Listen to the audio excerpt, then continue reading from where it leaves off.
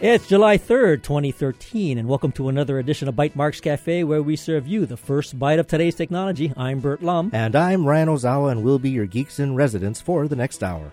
First, we'll look at the latest tech news and happenings in Hawaii and beyond. And joining us today is Hawala Greevy here to tell us about his new app, DareShare. Finally, we'll learn about some of the science experiments being conducted on the voyaging canoes Hokulea and Hikianalia. Have your questions and suggestions ready to call in or tweet, but first, the headlines. Well, as the discoveries of planets beyond our solar systems continue to apace, an ambitious survey conducted by the Gemini Observatory atop Mauna Kea has uncovered new insights about types of exoplanets and where they are found.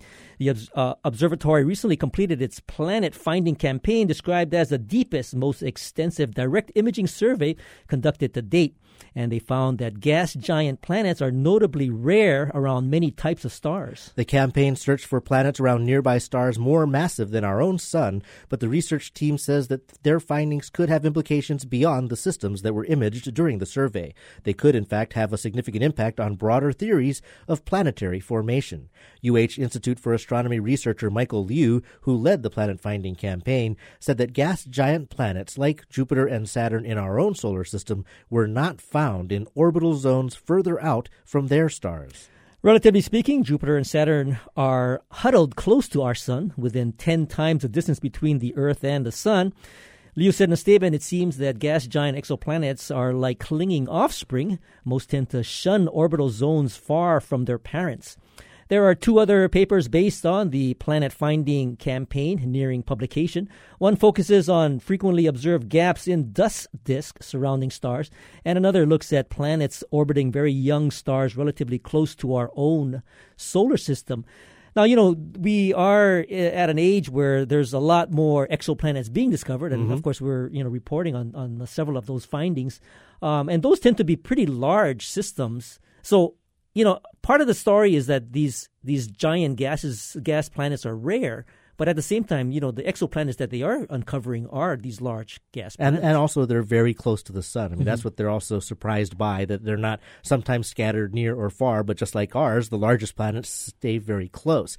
They did note that, in fact, it was Keck Observatory discovery 3 or 4 years ago, HR 8799, where they were looking at 4 giant exoplanets in a system, and one of those or two of those are way out from the star. So when they found that, they said, okay, so there must be some variety in it. But this most recent survey, looking at many of them, most of them, found that they stay very close. So actually that discovery by the Keck was an unusual one.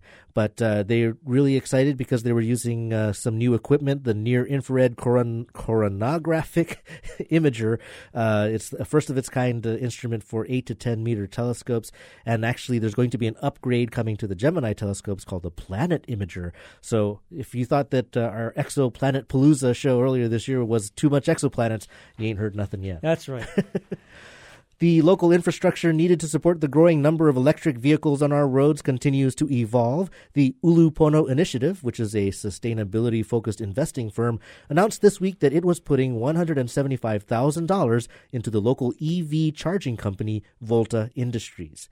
Volta, which installs and maintains public charging stations that are free for the public and supported by sponsors, will use the money to add 15 new charging stations to its network by the end of the year. That more than doubles its current size. Well, the Ulupono Initiative, founded in 2009 by local entrepreneur and philanthropist Pierre Omidyar, is a Hawaii-focused outfit that combines both for-profit and non-profit investments to support renewable energy, locally produced food, and waste reduction. State officials say that Hawaii had the highest per capita sales of electric vehicles in the country in 2011, with more than 1,400 EVs registered as of May. Hawaii drivers have gotten an average of 19 miles per gallon over the last 2 decades, compared to 90 to 115 miles per gallon with today's electric cars. Ulupono Initiative managing partner Murray Clay said in a statement, "One of the most important reasons consumers say they don't choose EVs is concern about their range. Increasing the number of stations statewide means more consumers will be able to easily charge their vehicles and avoid range anxiety." Volta has 14 charging stations operating today, and the new funding will speed up plans to bring more online, both on Oahu and Maui. When in place, the total number of EV charging stations in Hawaii will have grown by 6%. This is interesting. I had a chance to drive a Chevy Volt for about a week, and of course, the main thing that I was trying to do each day was find, that electric charging station. Luckily, there was one in the building that I was parking at, and it was free, but normally you would have to pay. And in this example of Volta's business model, it's interesting because it's free, and they, I guess, pay for it via advertising. Right. So you've probably seen their stations around. Presumably, it's still at a premium so that the companies that sponsor them know that they're also doing a good thing. But it's certainly a much better model. Although I know that in some commercial facilities, the free charging is abused, and they're already trying to figure out ways because, people will park there first thing in the morning and then just leave it there all day when they're hoping people are just coming and going while they're shopping. Right. And, I would imagine that just because it is free, people would try to, take advantage of it. Better than plugging it in at home. Well, and I want to just add that Volta was one of the blue startup companies, too, that came out of the first cohort. Right, and there's still a lot happening in this space. It was back in March where we talked about Better Place, how they were pulling out of the whole industry, but they sold their 77 charging stations in Hawaii to an Oregon company, so those will continue to operate as well. Well, next up, new rules nearly a decade in the making will restrict fishing in waters off the west coast of Hawaii Island. On Friday, the State Board of Land and Natural Resources voted to approve restrictions on spear fishing and aquarium fishing that revise the boundaries for the fisheries management area. The rules passed 4-2 with one dissenting from board chairman and State Department of Land and Natural Resources head William Ayla. Opponents argue that one new rule in particular banning the use of scuba gear while spearfishing was unwarranted. The new rules were formulated by the West Hawaii Fisheries Council, which was formed in 1998 to manage fishing disputes off Puako. A recent study by the DLNR found a drastic decline in the reef fish population in the area between 1979 and 2008. The majority of submitted testimony supported the scuba spearfishing ban, saying that doing so at night when fish are asleep allowed spearfishers to take too many fish too easily. Critics of the practice also say that spearfishers are targeting larger and often pregnant fish. But Ayla and several other fishermen who testified argued that there was no data on the impact of scuba spearfishing and said that it's simply not possible to collect that many fish. They also warned that the restrictions in one area may lead to similar rules across the state. The board also approved a new rule limiting aquarium fish collection in West Hawaii waters to 40 species and clearing the way to redraw the boundaries of the managed area based on more current satellite imagery. Now, it's interesting when you think about it. If you go out there with, spear and the scuba gear, you're probably not going to get, like a whole lot of fish as opposed to maybe doing some sort of, bottom fishing or net fishing. Net fishing. So I can sort of empathize, with the spearfishers because, whatever you spear, you're going to have to haul out of there anyway, right? It's not like you're going to carry a big bag. Right. And I think it was an Associated Press report that covered a lot of the arguments. This was 6 hours of testimony. There's sort of the implication that is it a sustainable practice when you're involving modern technology like scuba gear in what might be a previously traditional or sustainable practice? But still, I can see also that opponents are saying that when you can go deeper, stay in the water longer, and you have scuba gear, that you can get maybe bigger fish, the more valuable ones, the species that would normally not be captured, and ones that perhaps you might want to propagate and have continuing in the water. So, the rules now go to the Attorney General for review, and the governor will likely sign. And the question is, will this precedent in West Hawaii be implemented to other elsewhere? areas? Right. So we'll be watching that. With international espionage and cyber attacks making headlines around the world, the University of Hawaii at West Oahu this week announced a new degree program focused on information security. Developed in partnership with Honolulu Community College, the new Bachelor of Applied Science degree with a concentration in information security and assurance is the first of its kind at a public institution in the Pacific. It's designed to meet growing demand for tech security graduates. By working with HEC, UH West Oahu has created stackable degrees, allowing students to start with hands-on technical skills and training at the community college level, then moving on to a 4-year baccalaureate degree. The coursework includes a class in proactive systems security, covering how hackers attack computers and networks and how to prevent them. Students will also cover legal and ethical implications of their work. They will also explore modern cyber conflicts, from techniques to detection and defenses for espionage. The program is modeled after the National Institute for Cybersecurity Education, or NICE, framework, which supports several other IT and communications industry certification programs. UH West Oahu Vice Chancellor Linda Randall said in a statement, "We are very excited to offer this needed and important degree. Our students will gain the critical skills and education in such areas as cybersecurity and digital forensics that are in demand in many sectors, both nationally and in Hawaii." Well, I think this is really consistent with the interest level in, I think, just not only computer literacy, but, cybersecurity.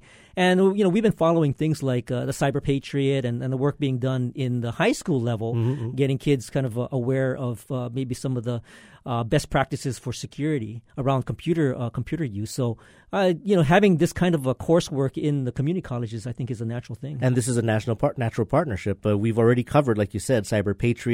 Hawaii does pretty well. In fact, just this year, Lelehua High School was the national championship in the Army Division for the second year in a row for that competition. And just last month, a team, including students from both UH West Oahu and HCC, took second at a collegiate cyber defense competition. So, the expertise is here, the interest is here, certainly. And now you can get that CENT degree over at HCC and then move on to get that Bachelor of Applied Science or in Information Security Assurance. Over at UH. Yeah, yep, absolutely. Finally, a quick update we wanted to share with you. Governor Neil Abercrombie today signed 3 tech-related bills into law today. SB 1003 gives the state chief information officer the authority to develop and implement policies and procedures to secure government communication systems and data. HB 635 expedites the permitting process for broadband-related projects, from telecom facilities to towers and antennas. And HB 632, which solidifies the state's open data policies in an ongoing effort to make public government data more available and online. Now, this is not something we normally do. And, of course, I actually chide Bert a lot of times because we talk about open data so much, because it's one of our personal passions and activities outside of the station. But I do have to say that getting this bill passed the first time any legislation about open data coming out was remarkable. And today at the bill signing ceremony, Senator Glenn Wakai had some, I thought, very apt remarks to make. But this particular bill, this open data bill, I want to speak on just for a little bit, because it comes down to a story about the number 1. It came down to one individual, that being Bert Lum right here, who was passionate about this particular measure. Then he called in his friends, Jared Kuriivo, who was here, and others, but one added to a group of individuals. And all of a sudden, we had a whole bunch of tech advocates here at the legislature. And when we talk about technology bills in the past, oftentimes they were driven by industry and lobbyists at the university. Some big players were here talking about the future of tech in Hawaii. But this open data bill is an example of how it was one individual who got a whole bunch of other grassroots tech supporters to come and be part of the process. And it's really a lesson in good civics, how we welcome all into this Capitol. And a lot of times people think that you've got to have political muscle to get something through. But this is a case where it was one conversation last November that led to one bill that now leads to one good law. So I thank you, Bert Lum, for leading the charge. So perhaps a little indulgent, and I apologize, but I do believe that I do want to honor you for your work, your tenacity. I don't think you're a political muscle. I just think you're absolutely dedicated. And I think that from the Hawaii Innovation Alliance to legislation like the bills that were signed today, more awareness of technology, that's something that we definitely, both of us, want to see more of in this community. Well, I was really kind of humbled by the statements that Senator Glenn Wakai made, and I really didn't expect that. And really, it was a community effort, because it really was something about bringing everybody else out. I mean, I just happened to be there to help kind of marshal it along, but it really was a good sign of our community coming and supporting this kind of bill. And we had a good turnout today for the signing. So absolutely. Grassroots tech. Yeah, so it was a good thing and a good showing for our tech community. Congrats. So joining us here in the studio is Hawala Greevy, and he's a serial entrepreneur here to tell us about his new application called DareShare. We want to welcome you to the show, Hawala. Hey, what's up, guys? Glad to be here. Thanks. DareShare. So kind of tell me, where did you get that name, and what does this application do? DareShare is a fun new way for people to connect, to create and share funny moments and get recognized. In essence, we've built a mobile social network predicated around people doing silly things, dares. We weren't sure about what to name it, so a few months ago I went to the one place I know that potential customers would be, the Ala Moana Apple Store. I stood outside the door, and I looked for anyone under 30 coming out of the door, and I went up. I briefly described our concept. I showed them a list of 3 names that we had in mind, and DareShare was the clear favorite. And about 30 minutes into it, about 4 mall cops rolled up on me and said, yo, man, you can't be doing that. No soliciting. And, I had 4 mall cops in front of me, so I said, well, what do you guys think this game should be? And the head mall cop, he almost answered B, but he knew not to bite. So That's how we came up with the Well, I like name. the name. I think it pretty much explains what it is. And there have been other attempts to do the same thing. And dares, in many ways, are kind of social things. They're inherently shareable, viral things. And there are some, I think, perfect with the timing of the release of your app that are all over the internet right now. Yeah, we were working on this, and about 4 weeks ago, I follow celebrities on Instagram, and I try and keep up with popular culture. And some of our dares include popular internet memes such as Vadering or Hadoken. Mm-hmm. And I started seeing celebrities doing these online, and I knew we had to push it immediately. So I'm really happy about the timing. We're really excited about this product. We think we can really build it out to something significant. For those that aren't hip to the kids these days, and I'd probably fall into that category, you said a few words that don't sound like English to me. What is Vadering? It's an internet meme. One person makes like their Darth Vader, so they have their hand outstretched with an open palm, and then one or more people jump in the air and hold their neck like they're getting choked out in Empire Strikes Back by the lieutenant in the Death Star. Yes, that's right. There's another one called Hadoken, and it also is referred to as the Kamehameha. Yeah. And so give me a little sense of where that came from. That comes from the Street Fighter II video game series by Capcom, and then later by Dragon Ball Z. It's another popular internet meme, especially in Japan right now. A common form would be one person making like their Ken or Ryu from Street Fighter and doing the open palm attack, Hadouken, and then one or more people like flying back. Yeah. It's kind of like the Chi Force, huh? Well, yeah, I saw the Kamehameha thing, and I was like, how is that connected? It's neat that there's a Hawaiian element in there, but what's the connection? I believe it's a derivative, so it's really popular in Japan, and we tested it out here, but not many people knew what it was about. So in the end, we just stuck with Hadoken. Mm-hmm. And like I said, Jessica Alba, Ryan Higa, they're doing these things right now on social media. So we really like our timing. So normally what people do, they'll do a quick video, or they'll do an Instagram, or they'll take a photo. But yours sort of aggregates everybody into like one application to do their dares in DareShare? Bert, we want to be known in the brute level of human consciousness. When someone asks, what do I do when I need a laugh? We want to be number one at their list. And that's what I think is the differentiator between DareShare and other social media and games. What do I do when I need a laugh? This spans across age, across race, and country, in my opinion, and I'm biased, of course. Well, I hate to put you on the spot, but we put out a tweet, and we were saying, hey, what if Hawala did a dare while he was on the air? And I'm a little afraid of what might actually come up, but it's really more about on the spot. In fact, when I saw you at an event last week, you got one of my coworkers to plank. He had excellent form, by the way, and he did it with a backpack on. Yes, which is awesome. Fantastic balance. So what does a dare perhaps sound like, Hawala? So DareShare has a list of dares that people choose. Take a picture, upload it, and then anyone following them, friends or followers, can get a laugh and vote up or down or leave a comment. And so if there's no one calling in, I have a dare in mind. Okay, so you're gonna go ahead and do your dare, and then we'll... Well, Bert, it actually involves you, so I'm going to give my camera to Ryan here. Well, and the dare is lick someone, so please be a good sport. Hold on a second while I walk away from the mic. I don't know what... Should I make a sound effect when the tongue makes... Okay. All right. Okay, so what? Bert, oh my God. So we will post this photo, much to Bert's. You can.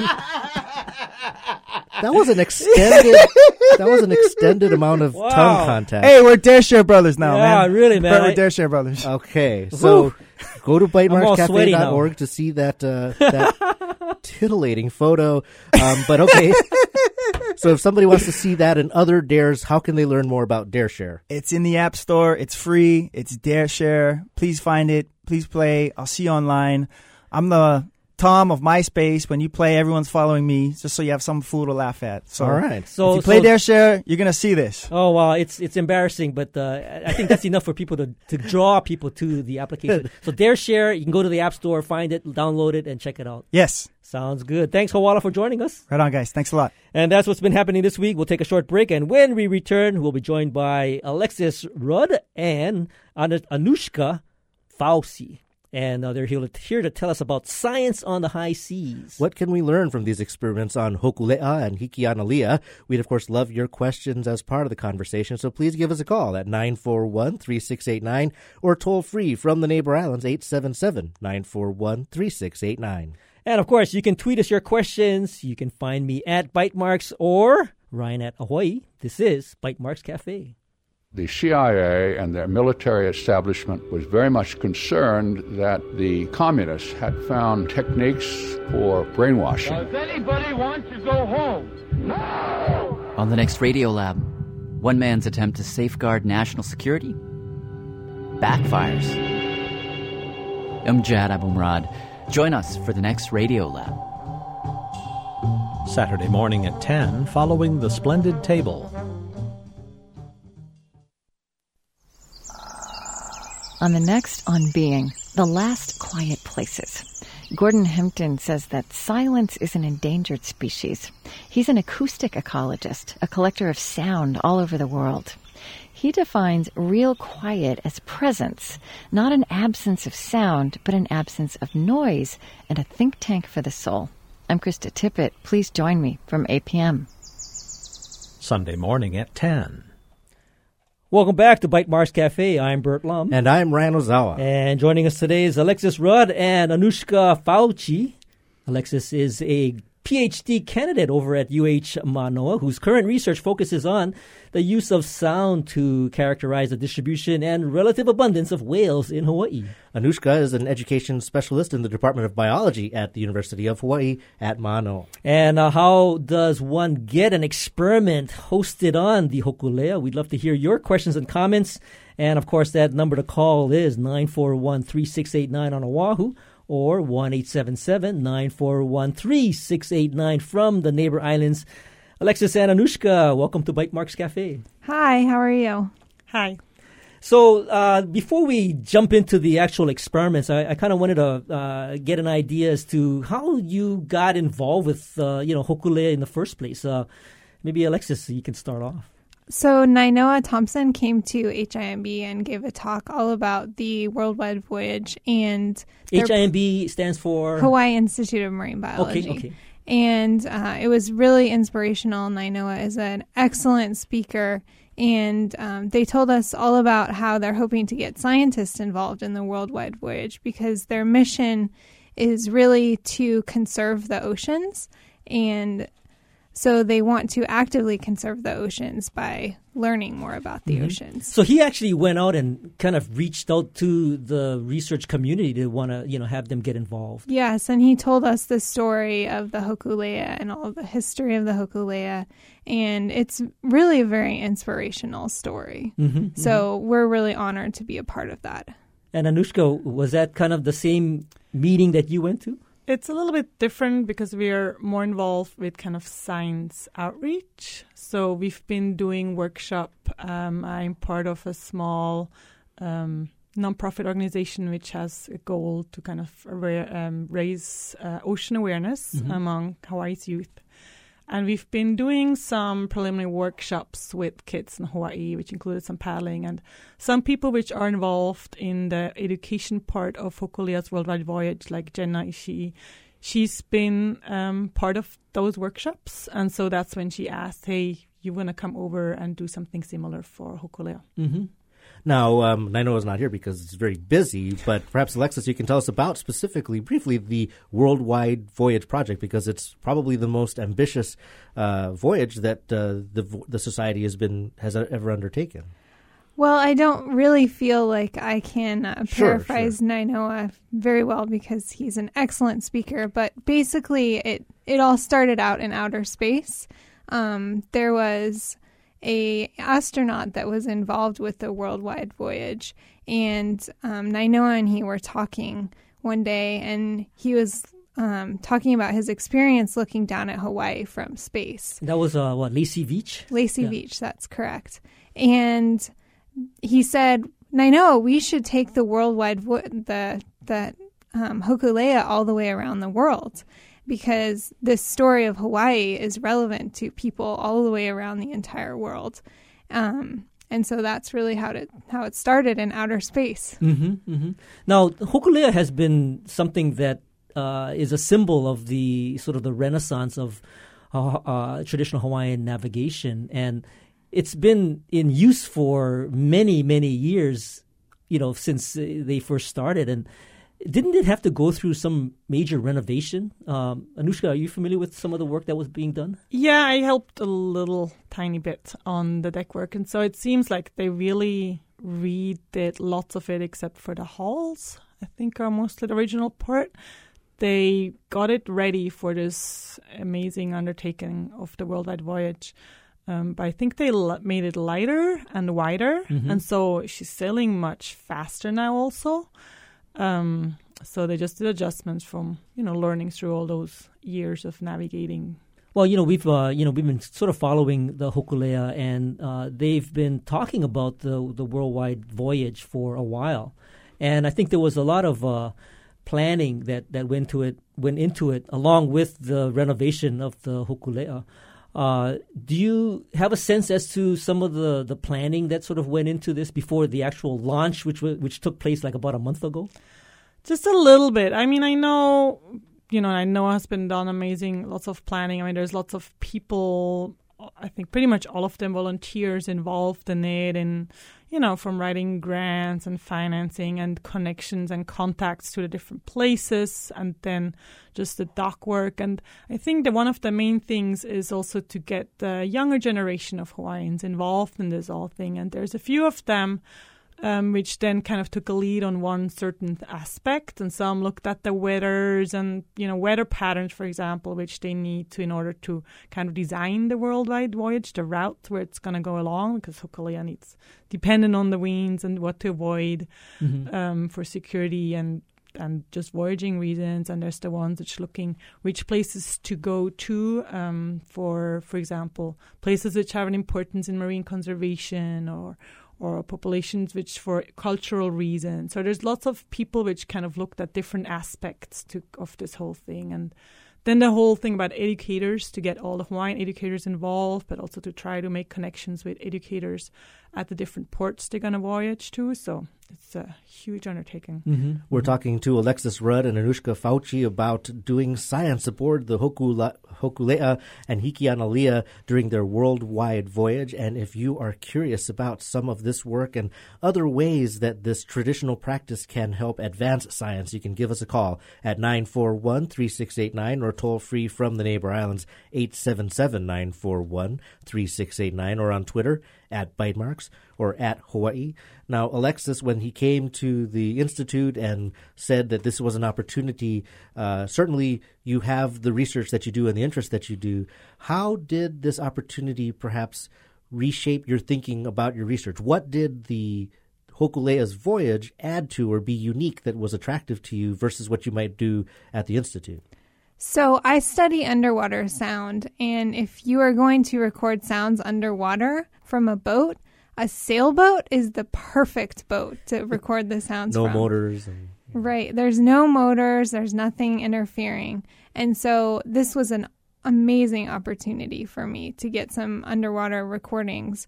They're going to places in the world that very, very few voyages ever go to.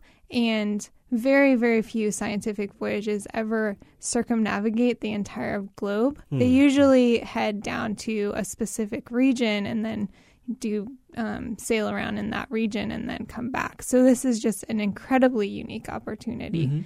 So normally, if you didn't have an opportunity to put equipment on a sailboat, where would you normally get some of these acoustic recordings? So part of my research has been with the Young Brothers Shipping Company, and I had equipment off of the back of one of their barges.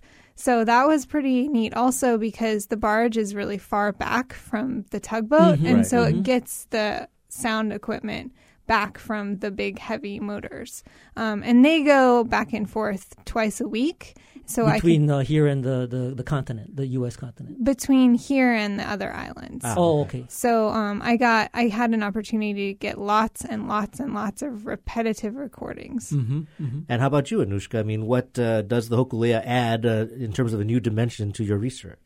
So for us, it's more, we are, as I already said, a small starting nonprofit organization. So it was kind of a nice way to kind of start and grow and try things out. And if you're involved in education, right, the goal is to reach as many people as you can. So the Worldwide Voyage is just a great opportunity to just reach as many people as possible. So the nonprofit organization that you started are involved in, what is the sort of focused attention of that nonprofit? So the name is Kahikai, which means one ocean. So it's basically founded by 4 marine biologists. We were all grad students or postdoc at Kewalo Marine Lab. And we have, I guess, a common love for the ocean and wanted to share this love with especially children, because we think the children are the ones which are going to continue to care of the ocean. So if you educate the children, make them aware about the importance of the ocean and loving it, so that they're going to keep taking care of it for the future generations. So the nonprofit is really an educational vehicle to share whatever is learned about the ocean to the kids. Right. And central to our thing is basically most of us are professional or hobby photographers. So visual things are also easy. You know, if you show pretty picture of cool organisms, that's often an easy hook to get people curious and interested. And that's kind of how we come into play. So we got the opportunity to have this partnership with this lab in Berkeley, the Fletcher Lab, which developed these CellScopes, which are basically a microscope which makes your iPhone into a mobile, easy-to-use microscope. And so that's one thing we've done on our workshops, and one right now is actually on Hokulea, or better Hikianalia, to be used for outreach purposes and to show plankton. Now Ryan is holding this thing close to the mic. With awe. Yeah. I wish you could hear what it looks like. Well, we recently did a show with a local startup doing something called SnapZoom, which was a mechanism that you could attach your iPhone to any kind of specific optics, a telescope or a microscope. But this is something that's very purpose-built. It does look like a microscope setup, but with a nice slot for an iPhone. It is very, very impressive. So, you designed this, 3D printed this. Is this something? So this has actually been developed by the Fletcher Lab at UC Berkeley, and it's been developed actually for diagnostic purposes for doctors in remote areas. You know, anywhere remote, Africa, whatever. They actually developed different tools, like things to take pictures of your eyes or from inside your ears. And then also the microscope, because the doctors can go somewhere where they have no access to any databases or anything. They can take a picture of a blood sample or anything, send that with their iPhone to a hospital or anywhere else and do diagnostics right there and there in a very remote area. So the ease of use basically is what then leads to being used for outreach purposes, because especially children have a hard time with microscopes to look through it with their eyes, right? It's hard to see, but nowadays, they all know how to use an iPhone. Right. So it's, you put them up on events and the kids just come and play around, before their parents and know what's happening. So they take pictures, take videos of plankton or anything we have underneath there.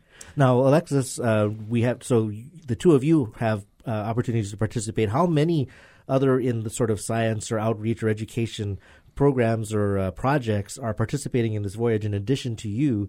And I would imagine that your project, will it go all the way around the world, or are there shifts, I guess, basically for some of these experiments? So I think there are a total of 5 different science groups that are participating, and I've only gotten a chance to go out to the Hikianalia and watch one of them. And that one group is they're actually putting plants on the Hikianalia to grow them during the voyage using hydroponics. So that's a pretty cool thing, both for the scientists and for the crew members, because they get to have fresh plants during the middle of the voyage. Mm-hmm. So that's an example of an experiment that's going to, for the most part, I think, will take the entire voyage, I guess, and see what the results are. Yours, as an example of a recording, I mean, you're going to try to record as much as you can on the entire voyage, right? So my recorder can just work all by itself for up to 3 months is how many files the hard drive can store. Mm-hmm. And then at the end of the 3 months, they can just stick a new hard drive on there and send me the old hard drive. And I can look at all the sounds that have been recorded during those entire 3 months and see, like, if they heard whales, dolphins. I can look at ship noises, compare the sounds in different ports across the world. So there's just a wealth of information that you can get. So your recorder is basically picking up recordings as the Hokulea travels. Now, do you have geolocation associated with those files so that you kind of know where that is? Yes, I do have geolocation, so I can compare the locations too.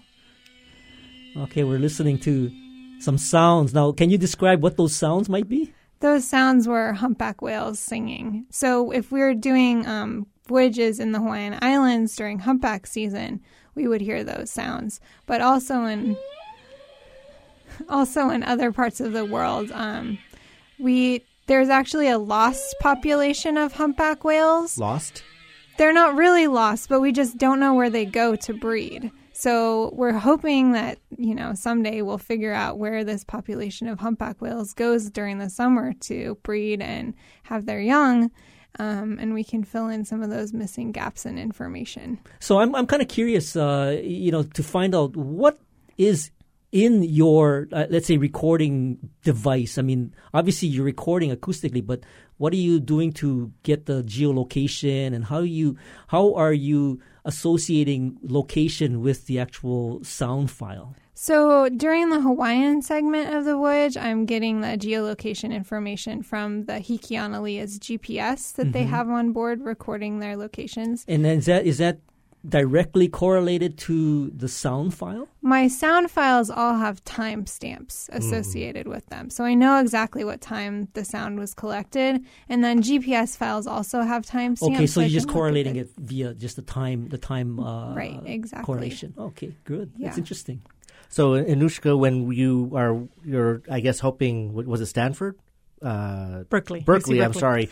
This is certainly field testing. And actually for both of you, but Anushka first, I mean, I would imagine there's kind of a harsher environment on a Hokulea than you would see in a laboratory, correct? Is there anything you need to do in terms of precautions?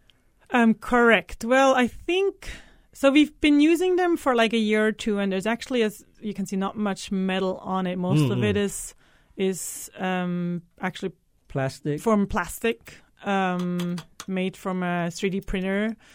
So the nice thing about these things, it's also the only electricity, or power it needs is the little LED lamp, which can just be replaced. It's like a tiny mag light. Exactly, flash mag light. Yeah. So that's another thing which, because Hikianalia and Hokulea, so the importance is the minimal carbon footprint through the voyage. That's something they really care about to stay sustainable. So that what works. And you need your iPhone is the only thing power you need. So I think the most dangerous thing is just that it falls in the water. I think that's what we are mostly scared about. I want to kind of get a sense as to how your experiments were sort of selected. I mean, I know there might be a kind of an arbitrary means by which that might have been arrived at, but maybe we can hold that thought, and we'll be right back after the short break to Continue our conversation with Alexis Rudd and Anushka Fauci about science experiments aboard the Hokulea and Hikianalia. How do these experiments get managed over this 4-year voyage? We'd, of course, like to hear from you. You can give us a call at 941-3689 from the Neighbor Islands or at 877-941-3689 from the Neighbor Islands. You're listening to Bytemarks Cafe. On the next Echoes, it's new music from Richard Bone. The electronic musician has a new CD called Images from a Parallel World. And guitarist Bill Frisell goes to Big Sur for his new album of the same name. I'm John DiLibretto, and it's coming up on Echoes, a music soundscape from PRI, Public Radio International. Tonight at 10.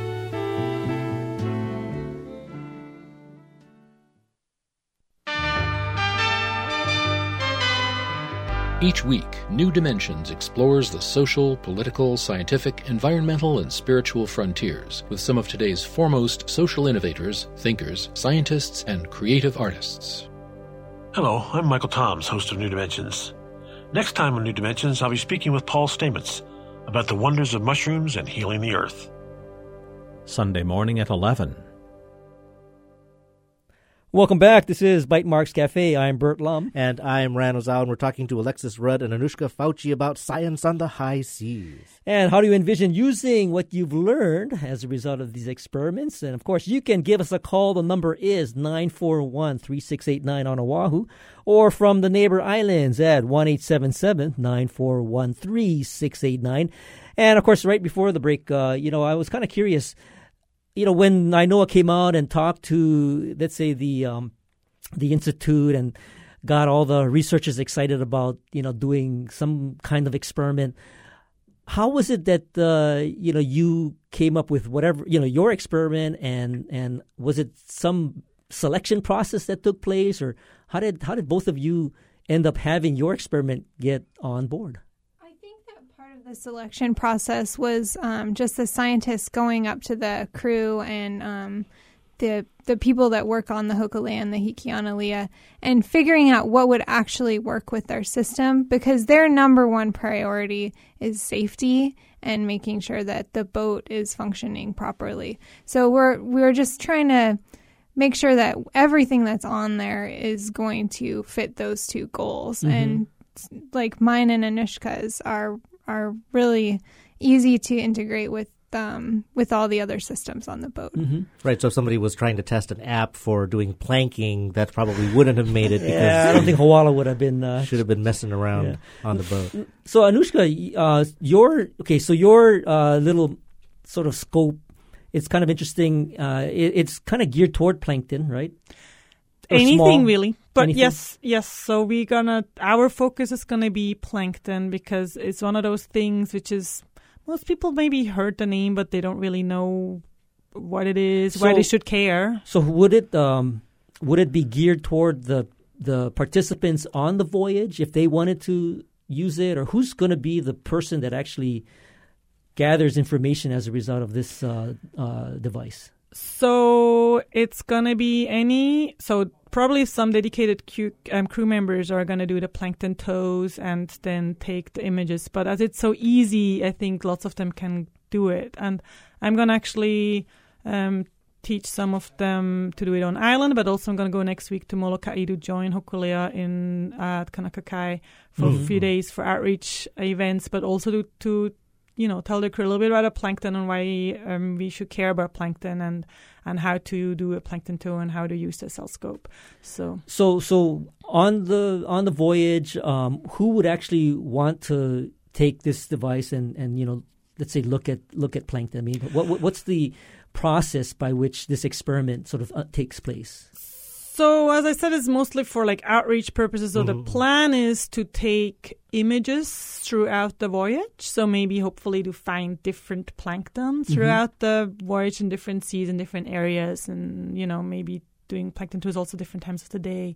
But then also use it as an outreach tool in port at each port they are, to kind of talk, work with the community there, to kind of visualize, again, the plankton, which is most people have not seen, and to kind of use it as a hook to tell them about the importance of plankton. Now, Alexis, I didn't get to ask you, in addition to perhaps dropping your instruments overboard, as audio people, certainly radio people, I'm always curious about kind of that rig and in an extreme environment. You talked about hard drives. To me, hard drives and sailboat in the open ocean are normally not combined together. So what precautions did you need to take? So as anyone who's dropped their cell phone into the ocean knows, electronics and saltwater do not play well together. So I have to be really careful about waterproofing all of my equipment. And the underwater hydrophone, which is a microphone for underneath the ocean, is encased in epoxy, which is a hardened plastic that we mold specifically for this this instrument. And then all the electronics are inside of a Pelican case. And my electronics work off of their own solar panel that's attached to the Pelican case. And all of that is made by me in the lab. Wow, you're one of the makers. He's a maker. Yeah. I'm kind of a hybrid maker/scientist. Oh, great. Those are the best. Now, one of the questions, and a shy caller called and wanted to get this asked to either one of you. So audio is getting recorded. Do you know of any attempts to do some video capture on any of the voyages? There are people with video cameras on the voyages, and actually last week during the voyage, they saw bottlenose dolphins. And so I had the recorder in the water. They were videoing the bottlenose dolphins. So I could get a positive ID on the sounds that I was recording, so I know exactly which species they were. Awesome. Well, Naalehu, who is one of the folks involved with Ho'iwi TV, I think is probably also involved with not only video but also communications and some of the other content creation that is going to result as part of the voyage. So I'm sure video, if he's Ho'iwi TV, he's going to be capturing some video. I think that video actually was on the channel that you're talking about. Excellent. Now, Alexis, Anushka talked about the outreach and how these slides or these images might be able to just be shared and people can see photos of plankton and learn about them. Where do your recordings go? Do they go into your secret vault of whale sounds, or are they going to be published online somewhere or shared with other whale researchers? Well, unfortunately, I don't have a secret cave underneath the volcano, but I will get them initially, and then we can publish the interesting ones online so that people can listen to them and learn about the different sounds that animals make here. But if you live in Hawaii and you want to hear humpback whales, you can actually go out in the ocean during the humpback whale season, which is February and March, and just dive down under the water 5 feet, and you'll hear them from almost anywhere on shore. You mean just with your unaided ear? Just with your unaided ears. They're very loud. Wow. Yeah. I didn't even know that. I was thinking that maybe just like with certain bands, there's just this underground trading community. Like, I got this awesome whale, I'll trade it for your whale. No? No, although maybe they do that with pictures of whales. Oh, that could work. We're talking to Alexis Rudd and Anushka Fauci about doing science aboard the Hokulea and Hiki-Analia during their worldwide voyage, a 4-year voyage. And if you've got a thought as to some other things that you might be able to learn by combining a traditional practice with modern science, we'd, of course, love to hear that. You can give us a call at 941-3689 or from the Neighbor Islands, 877-941-3689. Now, Anushka, is the length of the voyage a factor? I mean, there are different segments, certainly, but I can tell you now that whether it's a science project with or without funding, whether it's an educational program, 4 years is actually a lifetime where things can come and go. How do you see sustaining this work and these lovely gadgets for 4 years? Well, we're very lucky with having this partnership with the Fletcher Lab and UC Berkeley. So this is actually a loan for now. We have 2 on loan. The one here in the studio, and one is actually currently on Hokulea with a different magnification. I think I'll give this back to you then. It sounds very valuable. No. So, but we have a grant, actually. We got our first grant by the Atherton Family Foundation, and that will allow us to get few more, because while it's on Hokulea on the Worldwide Voyage, we won't have it here for our workshops available. Right. So So I think, and as we're just building up this organization, I think we're just planning to apply for more grants, so to ensure that we always have at least one available to lend to Hokulea's Worldwide Voyage. Now, can you give me a sense as to how much that cell scope might cost? I'm not exactly sure, because these are all prototypes, so which is kind of cool, because as we use them, we can tell them, hey, what about if you do this or try this, and then they try it out. Like right now they're working on they have some prototypes for iPads, and now we were asking, hey, how about the iPad mini? And so they're adjusting things, but so you can be on the Worldwide Voyage looking at plankton or playing Angry Birds. There you go. Yeah. Maybe you can be Instagramming plankton. Now, I'm looking at that, and I'm kind of just guessing. It's probably not like thousands of dollars. No, I think it's between $500 and $1,000. Yeah, so it's not more or less that expensive, relatively speaking. And I would imagine, you could probably have like half a dozen of them. Well, but as Alexis, as a maker and a creator of her things, would know, these things are also priceless because they are prototypes or something that is so purpose built. That is so true. I've had equipment break, and I've wanted to just cry and hide under a rock, because it's not always the cost of the equipment, but the amount of trouble that you have to go through to fix it and remake it again. Absolutely.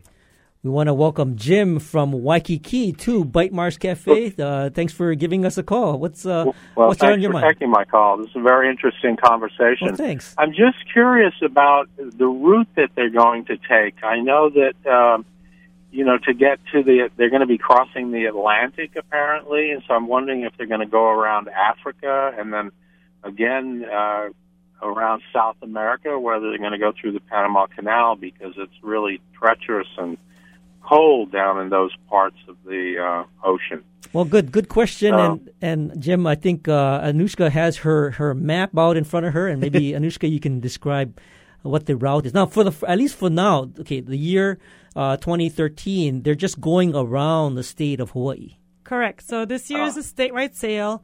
Next year is going to be to Pacific, and they're going to finish in New Zealand. So they're going to be the winter 2014. They're going to be in New Zealand, and from there, going to kind of Australia, Indonesia, around that to Madagascar.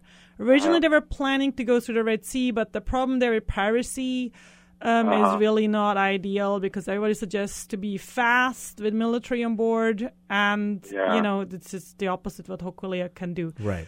So the plan is then to go through South Africa, but then from there, cross the Atlantic to go to Brazil and go up to Northern America. And then on the way back, go through the Panama Canal back to the Pacific. That's the planned route, but, Well, we'll be following you, and you'll be in our prayers. Okay. It's a wonderful project. You can also see that map online at hokulea.org. All right. Thank you very much for that call. Thanks, Jim. It will be fun to follow that online. In fact, the Hokulea going through the Panama Canal sounds like a photo opportunity to die for sure. Oh, yeah. I would love. And, I if I'm not mistaken, the Panama Canal has a web cam that's on the actual canal showing, the craft that is the vessels that are moving through that. So if there is a chance that the Hokulea gets announced that they're going to go through the Panama Canal, I'd love to hear it, because I'd stay up all night to watch it. Now, that sounds cool. Yeah, so, these experiments, they're going to be lasting a pretty long time. Anushka, do you see sort of staying in touch? Are you going to go on any of the voyages? Is that the plan? I don't want to jinx it or anything, but, have you got a ticket, a reservation? Well, I think, we'll see. But I hope to maybe go, on one or so, especially the ones where there's lots of outreach opportunities. So maybe not on the long open ocean crossings and stuff. But ideally, which route would, or which path do you want to? She's starting to blush. Yes. New Zealand. She knows exactly which one would she's you want not to go say. on? I haven't been in the South Pacific yet. So. Alexis, what's your thought? I'm sure you'd like to. Well, I've got my fingers crossed, but they're going to so many absolutely amazing places. So Madagascar, New Zealand, all of those places are amazing. And what about the 4-year plan for your project? I mean, in addition to 4 years of ocean sounds, which I guess could actually be a box set album at some point. But how is your research going to sustain itself and keep going for the length of this voyage? Well, right now I only have one recording set up, so it would be nice to have a second backup recording set up in case a whale jumps on the recordings and takes the box away with it or something. But yeah, I mean, 4 years of sound recordings is actually not that uncommon. Sound recordings are great because it doesn't require people to be there all the time watching. And so you can get these really long data sets and get an idea of how things are changing over time. And instead of over time, the Hokulea is going to be going over a long distance. Right.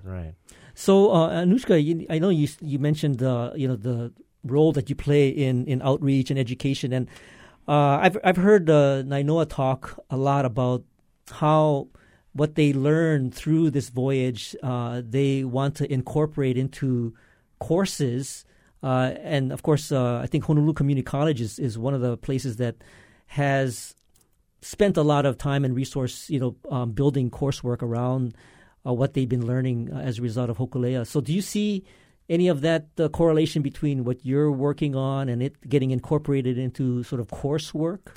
Well, that's what we are hoping to do eventually. So, for example, one school, we are starting a partnership, hopefully. It's nothing final, so I don't want to jinx anything. Okay. But I don't know if you guys heard about SEEKS, a new charter school, which basically builds their curriculum on questions of sustainability. I think they're starting in August with 6th and 7th graders, and they have these blocks in place for like field courses or field work and stuff. So that's, for example, where we could collaborate with them and maybe together build some curriculum around what our vision is and what their vision is. Now, Alexis, while you're waiting for your 4-year recording of Whales to come back to you, what are some of the projects you're going to be working on? Where can someone go to follow your work? Well, you can go to the Hawaii Institute of Marine Biology website, which is, I think, www.himb.edu. We'll find it and we'll put it up on our show notes. Yep, hawaii.edu/HIMB. And so your research is going to be sort of featured over there? I hope so. That would be nice. I can talk to the webmasters and see that. But we can call too. I also tweet online at Sounding the Sea. Good. Sounding the Sea. Sounding the Sea. Now, Anushka, I think you need to kind of up your tweet activity. Which I didn't know till actually this morning. We actually have Kahikai. We have a website, kahikai.org. It's a little bit, we are working on developing and making it more outreach related, but it's up. And you can see some of our beautiful images of sea creatures. And we are on Facebook. We have not been very active lately, but Facebook has apparently a direct link to Twitter. Sounds good. We'll be paying attention. Alexis Rudd and Anushka Fauci are both researchers at the University of Hawaii and are part of the science crew on the worldwide voyage of Hokulea. Thank you for joining us today, both of you. Thank you. Thanks for having us. And thank you for listening to Bytemarks Cafe. You can follow the Hokulea at hokulea.org. Join us next week when we'll talk about the CanSat competition from NASA. And if you missed any part of this edition, you can find the podcast of tonight's show on bytemarkscafe.org. And if you have any comments or suggestions, email us at feedback@bytemarkscafe.org. Or, of course, you can find us on Twitter. I'm at Bytemarks. And I love Twitter. I'm at Hawaii. Our engineer is David Chong, and our executive producer is Beth Ann Kozlovich. And we leave you with our song pick of the week. Here's a bit of dubstep by Steven Swartz and a song called Bullet Train. See you next week on another edition of Bytemarks Cafe. Like a bullet train.